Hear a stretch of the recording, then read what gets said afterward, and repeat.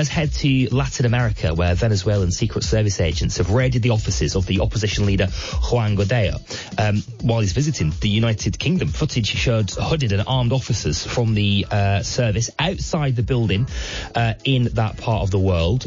Cowardly dictatorship, tweeted Mr. Guaido, who held talks with the Prime Minister Boris Johnson in London. President Nicolas Maduro, who enjoys the support of the Venezuelan military in that part of the world, of course, has remained in power despite 50 countries, including the UK and the US, recognising the leader of the opposition as the legitimate leader of Venezuela. Let's speak to John Bonfiglio, our man in Latin America, on this one. John, hello there. Hey, how are you? Very well, thank you. The farce continues, doesn't it, John? What was the intention of this raid? It really does. There's been an uneasy détente between Maduro and Guaido for a little while now, where they've kind of been shouting at each other across different, media platforms and stuff, but nothing really major has taken place. But it's definitely all ramped up over the course of the last few weeks. And as you say, there's been whilst Guaido was out of town, there's been some raids to his offices, and I think farce is the right word to use, because his officers had nobody and nothing in them when the raid took place by the Secret Service. So part of the worry was that stuff might be planted to incriminate Guaido. It's by far, in no way, shape or form the only thing that's taken place. Another kind of raising of the stakes in the recent past has been the beginnings of the arrests of some opposition politicians, kind of plainclothes, sort of civilian militants on the streets, attacking some opposition convoys as well. And on the flip side of the coin, this international series of visits which Guaido has been undertaking to the European Union and, as you say, to the UK, but also to neighbouring Colombia, where he was basically had a state visit. So, really OTT reception designed to antagonize Maduro and the Venezuelan government, because essentially Ivan Duque, the current president of Colombia, is very much siding with the US in this situation, and is an enemy at the gates for sure. So one of those situations currently where everything's multiplying and anything could happen on a day-to-day basis. What other action has Maduro been guided into up to this point, John? Well, a lot of the actions have kind of been third hand, so I think he's careful to not try and undertake direct actions, because he knows that he doesn't have that much support, and he doesn't want to antagonize the little support that he has. And interestingly, the likes of Cuba, previously Evo Morales, before he was deposed, resigned with a coup, or however you look at that, in Bolivia, and a few others were kind of publicly on his side, but there's the beginnings of murmurings that he's kind of overplaying his hand there as well. So largely it's kind of destabilization tactics, making things difficult for Guaido, but he's definitely not going in for the jugular, because he feels, possibly correctly, that actually that would invite a very serious series of reactions from potentially from international players, like, for example, the US. And it's not just Ivan Duque to the west in Colombia that is an antagonist. I mean, Bolsonaro is also, Bolsonaro and Brazil, Jair Bolsonaro, the current president of Brazil, also has a land border with Venezuela. And, from their side of the equation as well, their countries are being destabilized by the sheer, by the vast number of people that are exiting and fleeing Venezuela to go to other countries. Often the whole sort of, tide of migrant stuff is overplayed, is over-exaggerated, but I think it is important to contextualize it in the context of the movement of people leaving Venezuela. It is the largest movement of people in the history of Latin America, which is taking place. I mean, 15 to 20% of the standing population of Venezuela have now left that country. Wow. Over the course of the last 2 years. So 1 in 5 people have left that country. Goodness me. What kind of impact is that having on daily life in Venezuela? Well, I mean, lots of really specific, almost economic impact. So not enough people to do certain jobs. Obviously, as you can imagine, the first people to leave were the people who were, had degrees, engineers, doctors, all those kinds of things. So that has a massive day-to-day, actual, tangible effect on on society. But what I noted when I was last there not so long ago was a real deep sadness in the country as well. Like almost anybody you would speak to would start telling a story, and they'd say, my uncle, brackets, who's no longer here, who's currently in Chile, or my daughter who's in Bogota because she had to leave because she was worried about her daughter, etc. So there's like real notable absences in the immediate personal histories of absolutely everybody there, which also tonally affects the country, not just in terms of the nuts and bolts of the thing. What is it exactly that those people who are leaving are fearful of? What's happening in their daily lives that's driving them out of Venezuela?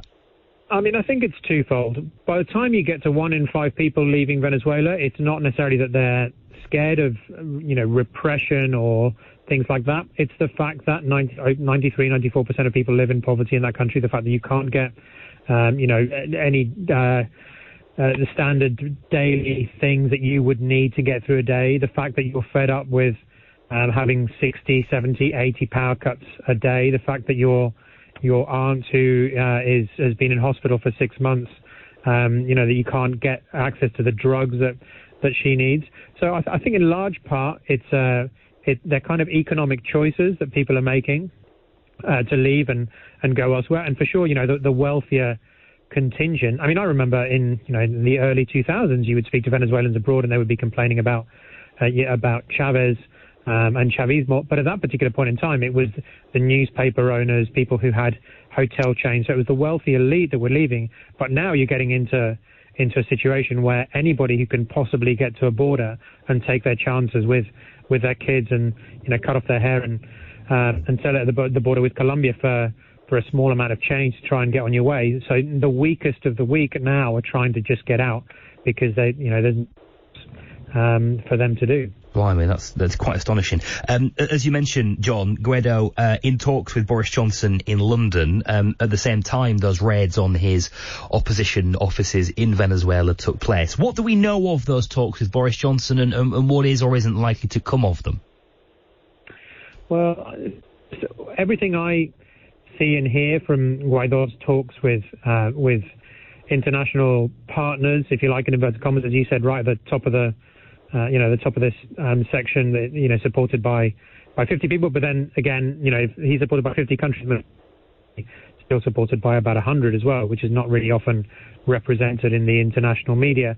But essentially, it's all about courting support. So what Guaido and the US are consistently keen on is to keep the story in the international news and continue to garner international pressure to be put on Venezuela, obviously in particular in the context of economics and sanctions and the like, which absolutely definitely has a big effect on Venezuela. Increasingly also there's talk about limiting or sanctioning gold exports from Venezuela as well, because obviously the economy is in such free fall with hyperinflation at such crazy rates that transactional processes are taking different forms, and gold is, there's more than a little bit of anecdotal evidence which suggests that actually the corruption in amongst the ruling party and the powers that be are actually trying to export a lot of finance in gold to various other countries that they still have alliances with. So just to keep that in the news and then try and twist people's arms to not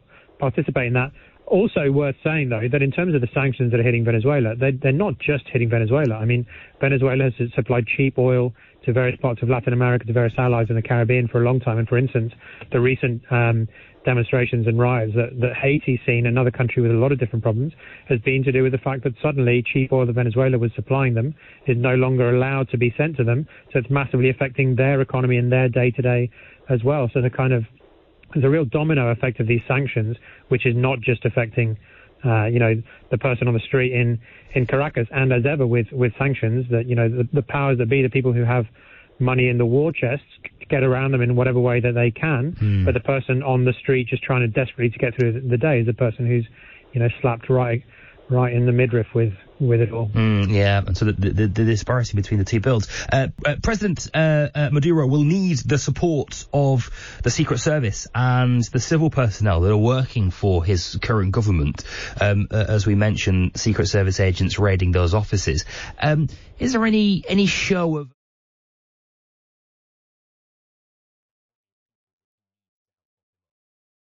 None whatsoever. I mean, there's a little bit of moving around between some opposition politicians coming into the fold and occasionally the odd kind of defection, but we're definitely talking single figures. There's no groundswell of movement across the Maduro. It's also one of the reasons why Guaido has been front and center about saying that any of the military who switch sides now, he's going to give amnesty to, because really there's a couple of things happening here. One is when Maduro is not the sharpest knife of the drawer by some stretch of the imagination, but perhaps the one thing he did well when he came into power was that he elevated a lot of military into positions of power ability and really gave them a leg up. So two things are happening there. One, they know that their positions of power and control are down to Maduro, and if there's a change of government or a change of power, they're going to lose those. But also, by the same token, if a different administration comes in, sweeping everything in front of it, not just that they're going to lose their positions, but also, in all probability, that they're going to be tried, charged with various crimes and misdemeanors, and be brought to the fore, and they're probably going to be doing a hell of a lot of jail time as well. So whether it's that they're positive choices that these people are making to stay with Maduro, or just that they're scared of what might happen if he loses power, it all adds up to the same thing, which is that the people that count in Venezuela, that essentially the military, are still absolutely right behind Maduro. And until that changes, I think two things. One, until that changes, and until China and Russia move their support from Maduro, which is essentially propping him up economically, nothing significant is going to change on the ground. What are the chances of support from China and Russia shifting? It's one of those really interesting things. I think the more that the US shouts about the Maduro regime, the less likely that China and Russia are to stop backing him. It's all counterproductive. The US is a very public, loud position vis-a-vis Maduro. If they just allowed Latin American political cycles to go their own way, then by the same token, China and Russia wouldn't be as fervent in their presence there as they currently are. Also, interesting parallels with what took place in Syria, because there are now Russian boots in the ground. As of about 8-10 months ago, when in particular Trump was making markedly bellicose noises about invading Venezuela and sending troops in and the like, in the same way as what Putin did in Syria, he sent Russian military and individuals into Venezuela, because he knew that if the US military kill a few Venezuelans, that's not a significant international issue. But if they do kill, whether it's accident or by design, some Russian military personnel, that's a gamble that nobody wants. So that's a way of kind of offsetting any particular military action from the US regime also. John Labousse, thank you very much for now. In Latin America for us, we'll return to that story as it continues. Just gone 4:30.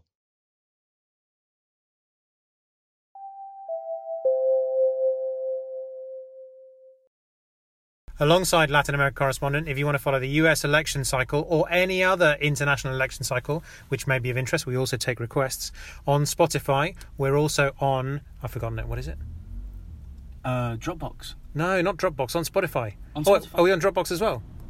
Are we? Or is it SoundCloud? Wait, no, Spotify. Look, just forget all that stuff. Just Spotify. Follow Speakeasy Politics on Spotify. Say the name again. How hard can it be? Say the name again. Bye.